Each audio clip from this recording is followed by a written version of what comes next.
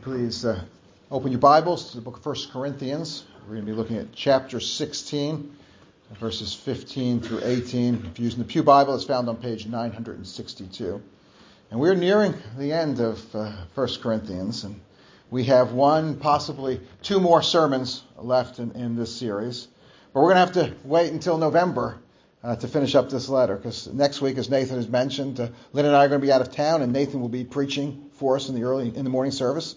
And then in 2 weeks, on October 30th, Lord willing, I'm going to preach a Reformation Day sermon.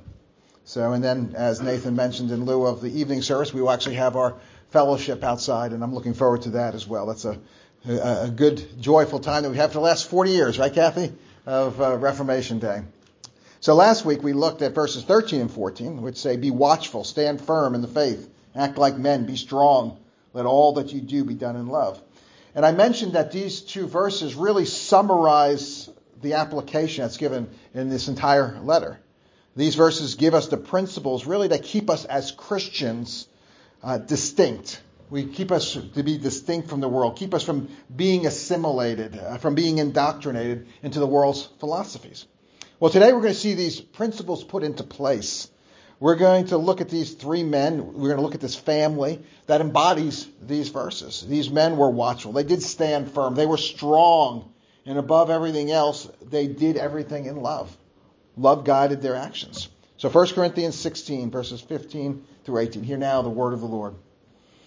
"Now I urge you, brothers, you know that the household of Stephanas were the first converts in Achaia, and that they have devoted themselves to the service of the saints.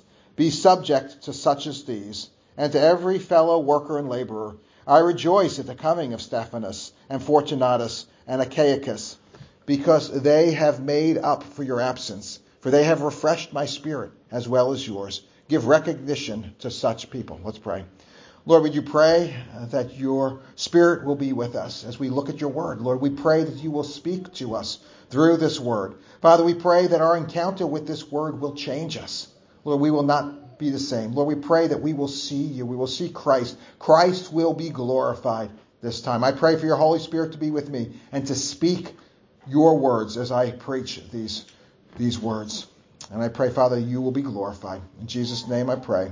Amen. Well, I want you to take a moment right now and think about a person that you admire.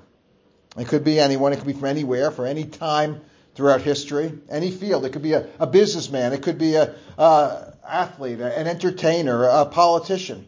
And think about that person, a person that you would want to be, someone that would be a role model for you, a hero. And think really about a specific person. And chances are the person that you're thinking of is a famous person, a person that many of us would recognize that name. Most likely a person that you've never met or known personally. Let me give you an example. There's a Facebook group for ruling elders and teaching elders. And about a month ago, an elder posted a question asking the group members to list their favorite preacher or theologian, the preacher or theologian that most influenced their ministry. And what do you think the answers were? Well, they were pretty typical. You have John Calvin, Martin Luther, Charles Spurgeon, Jonathan Edwards, R.C. Sproul, John MacArthur, John Piper, Tim Keller, and many other equally known men.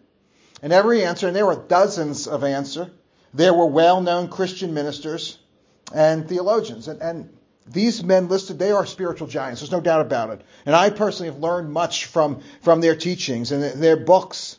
But these are not my role models. These are not the men that have influenced me most in my ministry. My list would include people like Gordon Woolard, or Chris Hutchinson, or Harrison Spitler, or Bill Ribbons, or Douglas Kelly, or John Currid, or Rod Culbertson. Have you heard of any of these guys? You may have heard of a couple of them, but most of them you haven't heard of. My list would also include men like Jeremiah Pitts, and Travis Campbell, and Nathan Bolt, and Jack Herndon, and Mike Wright. Men that I've served with, that I know. And I'm sure you know some of those names too. I hope you know some of those names. But men that I've served with on sessions and presbyteries. See, the men who have influenced me most, who have been my role models, are men that I know personally, and men that personally know me. And it's not just their preaching, it's not just their theology. although it is mighty. That's not what affected me, but it's also their character. And if I were not limiting my role models to my own field of theology and preaching, there would be dozens of people on my list. People whose character and competency and compassion have deeply shaped my lives. Not the least of these, my own family members, my wife and my kids and my parents and my siblings. And none of those who have influenced me the most are famous by the world's standards. But you see, we live in a world that is obsessed with celebrity. And I think this is why when we think about our role models, our heroes, we immediately think of those who are famous, those who are well known, everyone would recognize. And we measure our value and the value of others by being well known. And things like social media, this just fuels this obsession with counting our followers and our likes and our friends and so forth. Now, some people are famous and role models for no other reason that God has blessed them with athletic ability. They can excel at playing a game, whether it's baseball or football or basketball. And some others because they are good at pretending to be someone else on the screen. They are actors, famous actors. And we see them as heroes. And I remember hearing a story about a famous baseball player visiting a large church. And the pastor making a beeline. He wanted to meet this famous baseball player. Other churches, they actually have a VIP section right up front. The regular worshipers, they have to stay back, but the people who are movie stars and well known, they get to sit in the VIP section. This is not the way we're supposed to be. We're not supposed to be concerned with status. I think James talks about that. We're not supposed to make distinctions among people. And in this passage that we're looking at today, I think Paul tells us the type of people that we are to look at as role models, the type of people who should be our heroes. And the command that Paul gives here in verse 16, he says, be subject to such as these. This command is not to obey them. It's not talking about rulers. These men are not leaders in the church. They're not civil leaders. They don't have any formal authority. Be subject to here means learn from these men. Follow these men. Pattern your life after them. And these men are to be role models for the Corinthians. And both the Corinthians and we should attempt to be like these men. And we should live in such a way that people will see us and want to emulate that as well. See, at the end of the day, the majority of us will not be famous. We will not be known beyond a small circle of people. We will not be remembered long after our death. But you know what? That is okay. That is okay. Because if we're a believer, if we know Jesus Christ, if we have been born again, then the only one that matters knows us. We are known by the Lord. And you see, our perspective on what is really important will completely change in light of eternity. Jesus says that the first will be last and the last will be first. Matthew 19:30. See, we'll see things so much differently in eternity. See, many who are now rich and famous and powerful and admired, they will be eternally separated from the living God. They will be separated from all that is good, all that is beautiful, all that is loving.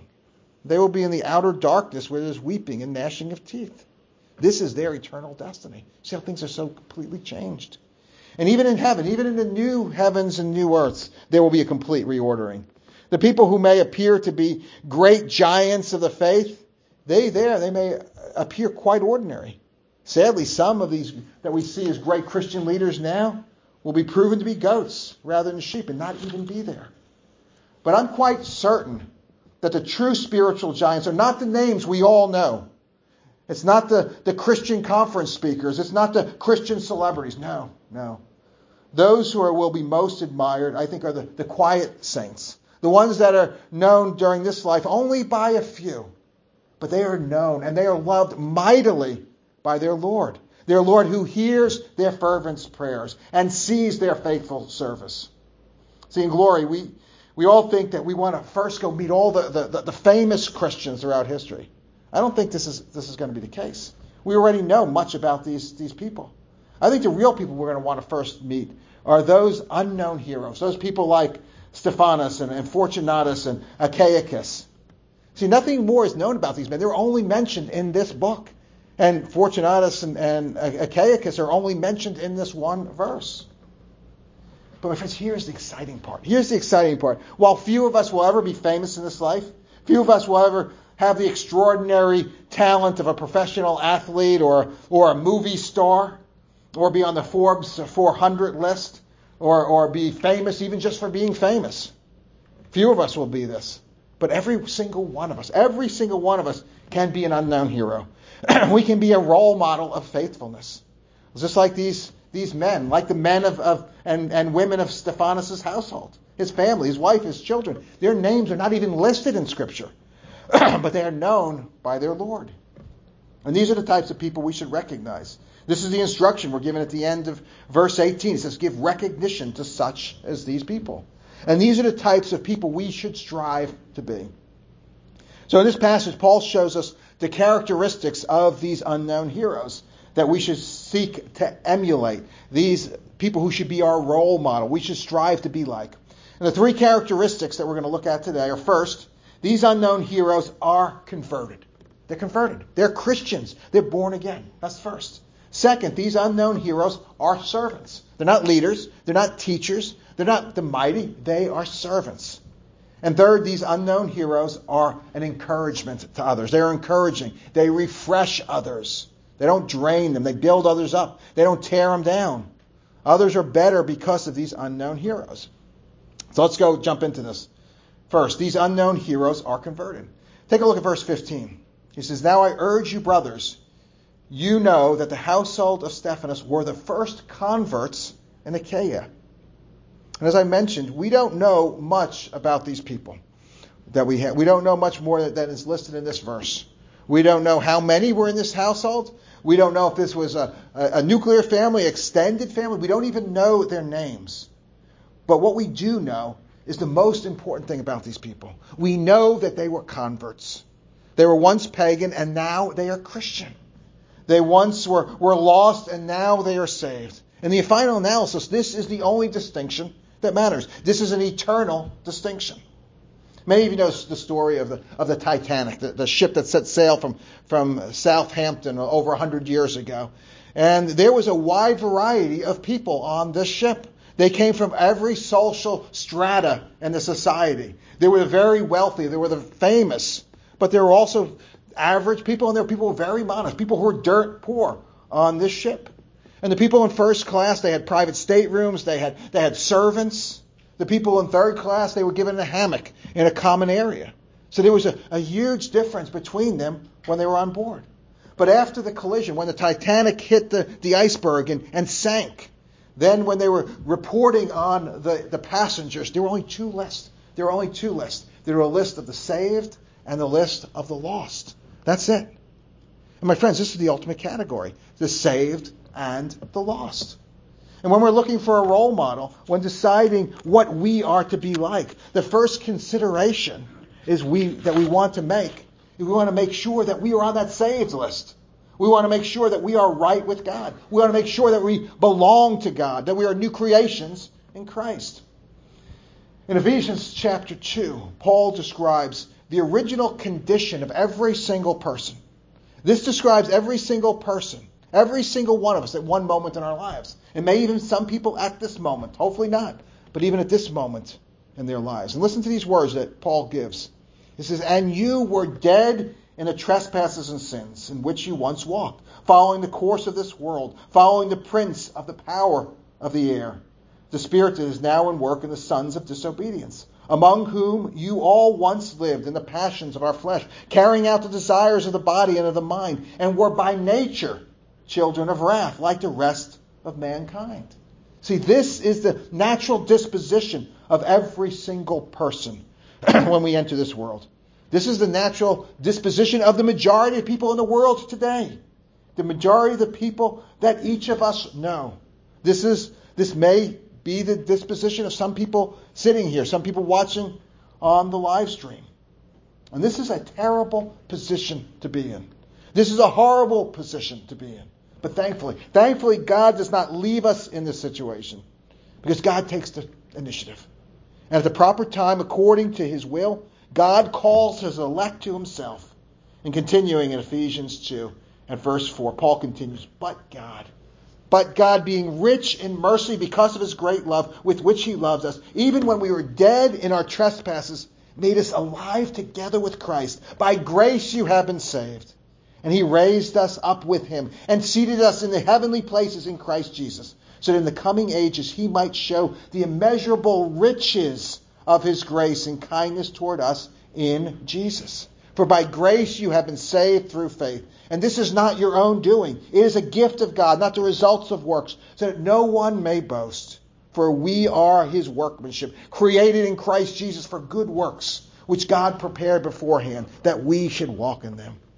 And my friends, being converted is the most important thing, the most urgent need of every unregenerate person. See, fame, fortune, power, ease, comfort. None of these have eternal value whatsoever. They will be burned up. Jesus said, what does it profit a man to gain the whole world and lose his own soul? It doesn't profit us at all. And this is the tragic prospect for so many people that we know, so many people that we admire, so many people that we love. But being converted, being born again, being a new creation in Christ, being a Christian, this is the most important thing for each one of us. But as followers of Christ, we must understand, and this is crucial, we must understand, if we fail to grasp this point, our Christian life will be filled with misery and will be filled with frustration. We must realize that there is a cost to discipleship. See, if we choose God, we are then rejecting everything that opposes God. All that opposes God. We are rejecting the worldly system. We are rejecting the attitudes and the passions and the actions that we all once had, that we once loved, that oppose God. Scripture tells us that friendship with the world, that is with the anti-God world system, friendship with the world is enmity with God. See, if we're friends with the world, we are enemies with God. And Jesus told his disciples that if they hated me, that is, hated Jesus, they will hate you. See, a servant is not above his master. If they hated our Lord, they will and they do hate us.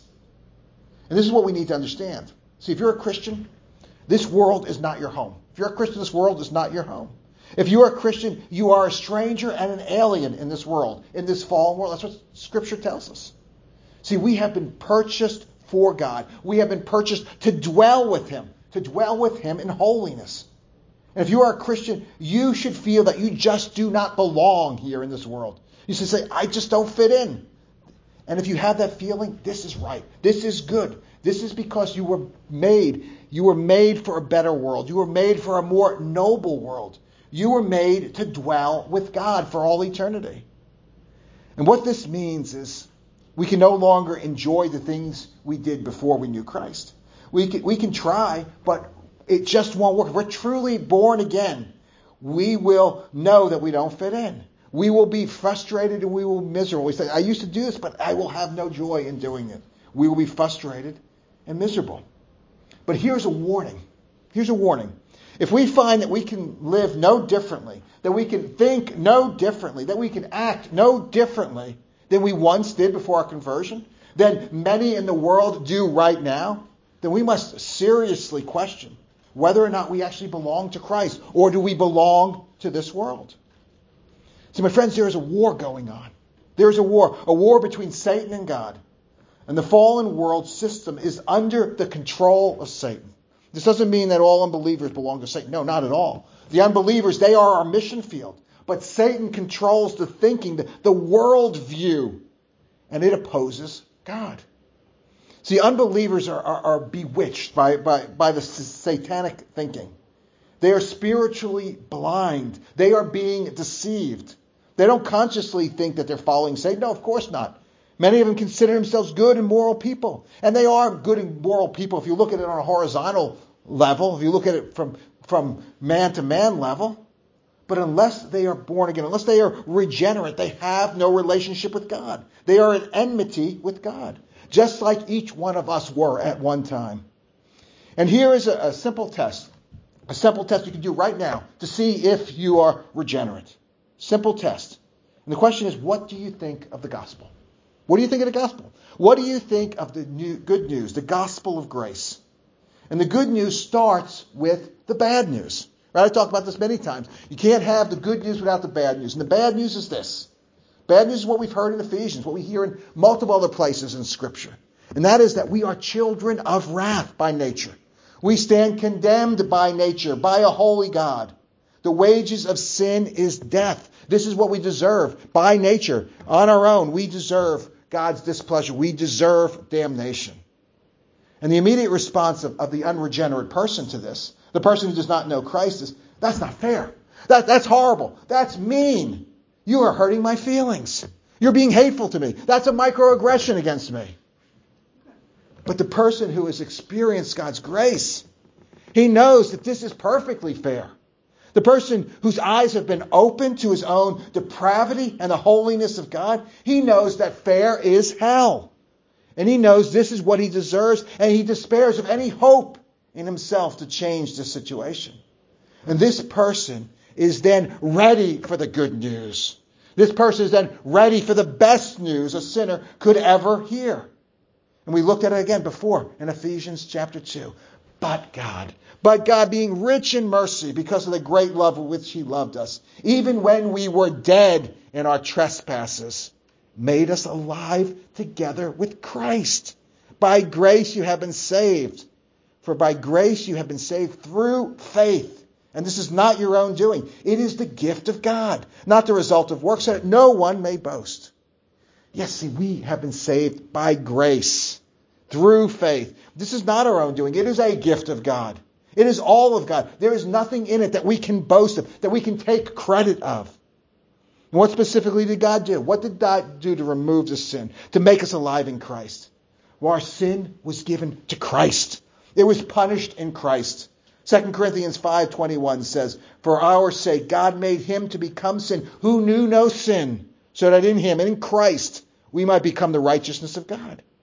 Our sin is punished in Christ. It is atoned for in Christ. And Christ's perfect righteousness is given to us, is rewarded in us. This is the gospel. This is the best news that a sinner can hear. And this is what I declare in every sermon. And we never outgrow the gospel. Paul declares in Romans 1:16 and 17, the text I'm going to preach on this evening. He says, for I am not ashamed of the gospel, for it is the power of God for salvation to everyone who believes, to the Jew first and also to the Greek. For in it the righteousness of God is revealed from faith for faith. As it is written, the righteous shall live by faith. And our reaction to the gospel reveals the state of our souls. Do we love the gospel? Are we amazed by grace? Are we amazed by the mercy that God has shown to us? Is God's mercy the theme of our song? Do we want to shout it out at the rooftops? Or do we chafe at this? Do we reject this? Do we see this as narrow-minded? Do we consider this as divine child abuse, barbaric, beneath the dignity of my God? My God would never send anyone to hell for not believing in him. My God is much bigger than this. When a person who says that his God would never do this, this person is correct. He's right when he says it. Because his God is a figment of his own imagination. See, a wrathless, unholy God is not the God that we find in the Bible.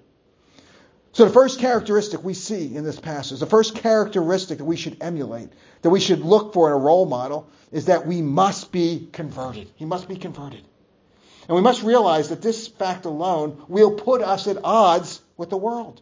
The world will not see this as a worthy trait. They will not see this as a good thing. Rather, the world will hate this. The world will ridicule this. The world will be filled with hatred toward this understanding. As I mentioned, there is a war going on. It's a war between Satan and God. And this fallen world system is under the control of Satan. And as Christians, we must battle.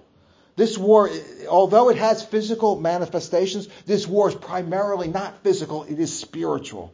It is not fought using physical weapons. It's not fought using physical tactics. We do not seek to destroy those who oppose us. We seek to convert them. Convert them through the gospel, proclaiming the gospel, and through service. Both service to the saints and service to unbelievers. And we see this in our next characteristic of these unknown heroes and role models. The second is these unknown heroes and role models. They are servants. Take a look at the second half of verse 15. It says, and they have devoted themselves to the service of the saints. The King James Version, if any of you have King James Version of this, instead of saying devoted themselves, it actually says they addicted themselves. This conveys the idea of compulsion. This family, the household of Stephanas, not only did they serve the saints, but they were compelled to serve the saints. They had to serve the saints. They had the same compulsion that an alcoholic is compelled to take a drink. It's also almost like an uncontrolled desire, an uncontrolled devotion with which they served. And my friends, this is not natural. It's not natural. Even as Christians, we still are self-centered. We are still narcissistic. We only think of ourselves. We only think of our needs. We only think of our comforts. And I'm preaching to myself as much as anyone else, as my wife can very clearly testify to that I only think of myself. See, we only want to be served, not to serve. And if we do serve, we want to serve in visible ways, not in ways that bring us glory, that are recognized by everyone, that everyone knows. My friends, this is not service. This is self-promotion. Jesus warned us in the Sermon on the Mount in Matthew 6 of this. He said, beware of practicing your righteousness before other people in order to be seen by them. For then you will have no reward from your Father who is in heaven. And then he tells them how we are to act, what real service looks like. He says, thus, when you give to the needy, sound no trumpet before you as the hypocrites do in the synagogues and on the streets, that they may be praised by others. Truly, I say to you, they have received their reward. But when you give to the needy, do not let your left hand know what your right hand is doing, so that your giving may be in secret. And your Father who sees in secret will reward you. See, God looks at our motivation. If we serve only out of what we're going to get out of it, only be noticed by others, this is not service. This is self-promotion.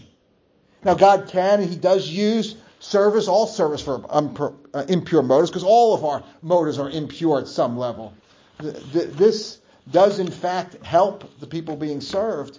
But what happens is we get no benefit from the service. As Jesus said, they've received their own reward. Their reward is the recognition, the praise of men, but they're not getting the praise of God. And my friend, this sin is sneaky. It's sneaky. It's like you probably see it, and we laugh at it, but it's like the person who's holding their cell phone to take a selfie as they're handing $1 to a beggar and smiling. Look how, and then probably when they're done with the photo, they take the $1 back. It's sneaky, but all of us do this. But this wasn't the case with Stephanas. This wasn't the case with his household. They were devoted. They were compelled to service of the saints. And I even wonder if the whole reason that Paul doesn't list the names, doesn't mention the family members' names, is because he knows that they would not want public recognition. But they were known by those they served, but most importantly, known by God. And that's the way it is with people who are servants. They don't want the glory. As a matter of fact, you give them the glory, they don't like it at all. And I see this even in the small church. Even in this small church, there's much service being done. Service that's not known by the congregation. Much is not even known by the officers. Not even known by me. You see people buying supplies. There's paper towels in the bathrooms, and buying food, and washing toys for the nurseries, and cleaning out gutters, and picking out pine cones out there, visiting shut-ins, driving people to doctor's appointments, making meals, buying supplies for the Salvation Army. Much as we don't know who's doing this, but God knows. And there are people who serve for no other reason than things need to be done. And it's a way to express their love for the saints, and most importantly, their love for Christ in a real and tangible way. Now, there is a gift of service, and there are people who go way overboard in sacrificial system, or sacrificial service. But every single Christian should be a servant. We can't cop out and say, well, that's not my gift. I have the gift of teaching, but I don't have the gift of service, so I'm off the hook here. No, you can't say I don't have the gift of service. And you notice that there's not a gift of pointing out what other people should do. Some people think that that's a gift. I have the gift of pointing out and telling what other people should do. The gift of coming up with the great ideas that other people need to implement. I remember in a previous church that I attended, there was a person who was always coming up with the great ideas. He was the thinker of great things that needed to be done. And he would then bring them to the pastor, And the pastor would rightly say, that's a great idea. You have my blessing to do it. But he didn't want to do it. He wanted to give the idea and assign it to someone else, and they'll go think of another great idea. And I've learned from that pastor. I said, when people come to me with ministry ideas, I respond, if you feel led to that, great, you have my blessing. But we're a small church. We don't have staff to assign things out. If you want to run with an idea, that's up to you. If God puts it on your heart, definitely run with those ideas. But Jesus himself here gives us the ultimate example of this devotion to service. In the gospel reading that Nathan read for us earlier, we see Jesus performing the lowest, the most unpleasant task. And I look at that and I say, I would not want to be doing that task of washing the disciples' feet. Every time I think of it, I think of if I'd have to wash Jack's feet. I would think about that. I said, say, all right, I'm not that much of a servant. I just put it there. But Jesus, our Lord, is doing this. What he's showing is we must be willing to do this. We must be willing to take the lowest position, the least honored position, the position of service. So this is our second characteristic that we should look for in a role model. This is the second trait that we should seek to emulate. The third and the final characteristic of these unknown heroes is that they are encouraging. And we see this in verses 17 and 18. 17. He said, I rejoice at the coming of Stephanas and Fortunatus and Achaicus, because they have made up for your absence. For they have refreshed my spirit as well as yours. Give recognition to such people. And Paul here rejoices at the coming of these men. They bring him joy. They bring him joy because they have refreshed his spirits. And it's not only did they refresh Paul's spirits, because it's real easy. Paul is the big shot. Paul is the apostle. Of course they can kiss up to him. And oftentimes, you look at the leader, you look at the person important, you can kiss up to him. But they did it to others. It was not just them. This was their natural disposition. This was the natural way that they were, these men. They were refreshing. So what does it mean? What does it mean to be refreshing? Well, it means to give new strength. It means to give energy. It means to revigorate, to replenish, to refuel someone. And this is what we do. This is what we do when we encourage someone else. We give them strength. We enable them to do things that they could not normally do. This is what we do when we're an encourager. We are a refresher of others. And others are better because of us. And that's the key. Others are better because they know us, because we do. For us, what we do. There was a famous businessman, multimillionaire. And he and his wife, they were driving there, and they got this new $500,000 sports car. And as they're driving along, they stop at a gas station. The gas station attendant comes out. It was in New Jersey. It's the only state where you actually can't pump your own gas. So the gas station attendant comes out, and they both immediately recognize the gas station attendant. And they chat with him. It turns out that they went to high school with this man. And in fact, the wife used to date this man. So they chat with him for a little while, and then they leave. And as they're driving away, the businessman's feeling kind of smug with himself. And he looks over at his wife. And he says, that was your first boyfriend, wasn't it? And she goes, yes, dear, it was.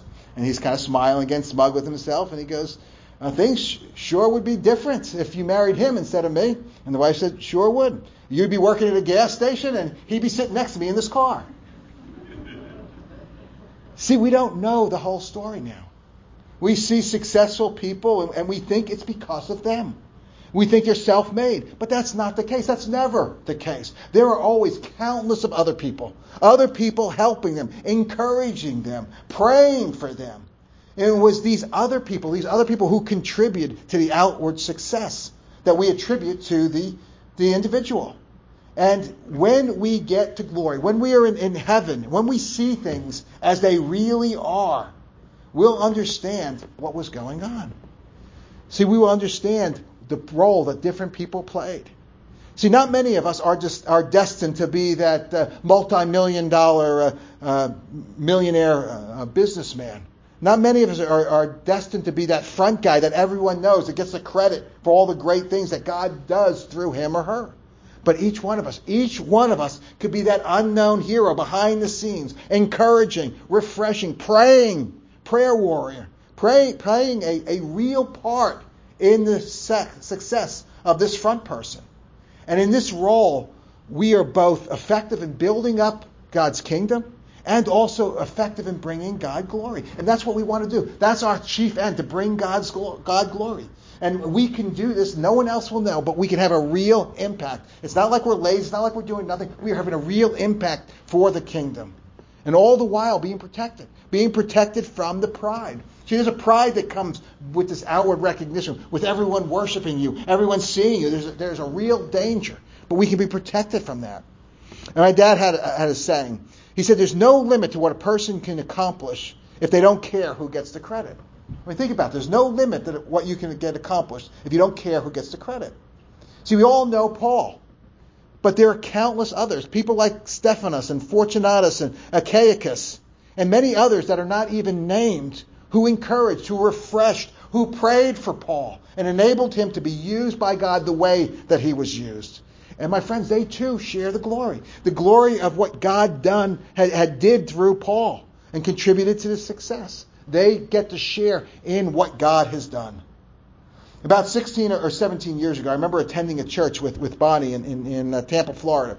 It was called Palmacia Presbyterian Church. And I don't remember the name of the pastor. I don't remember much about the sermon or even the text. But there was one line that I remember. And the preacher said that as Christians, we are not called to significance, but rather we are called to love other people into significance. And that stuck with me. We are not called to significance. We are called to love other people into significance. And we do this, I think, first and foremost by loving others enough to share with them the gospel. To share the gospel with them so that they are converted, so that they are known by God, that they have eternal life. They are new creations in Christ. We also do this by devoting ourselves to serving them, serving behind the scenes in humble ways, in low ways for them. And we do this by bringing refreshment, by being encouragement, and earnestly praying for others. See, most people will never know our names. Maybe even the very people that we are loving into significance will never know our names. But Christ knows our names. And He will personally reward all of us who in the world's eyes are unknown. Let's pray. Heavenly Father, each of us are unknown, but each of us want to seek our own glory. Help us to have the attitude that it's not our glory, but your glory that matters. Your glory only. And there are so many ways that we can do it. It is true. If we don't care who gets the credit, there is so much good, so much glory we can bring to you. So, Father, I pray that for each one who hears my voice, I pray first and foremost that if there are any that do not know you, Lord, that you will change that at this very moment, that they will come and become new creations in Christ. And then for the rest of us, Father, I pray that our mission in life will be to love other people into significance. Love them into significance by first and foremost sharing the gospel so that they can become part of your family. They can become your beloved children. And then beyond that we will take the humble and the low positions of service for others. And that we will encourage others. We will be praying for others. Not even for ourselves, but be praying for others to get the glory, others to get the recognition. And Father, always looking at your Son, Jesus Christ, as not only our example, but the one who enables us to even have that attitude and to accomplish that purpose. We pray in His name for His glory. Amen.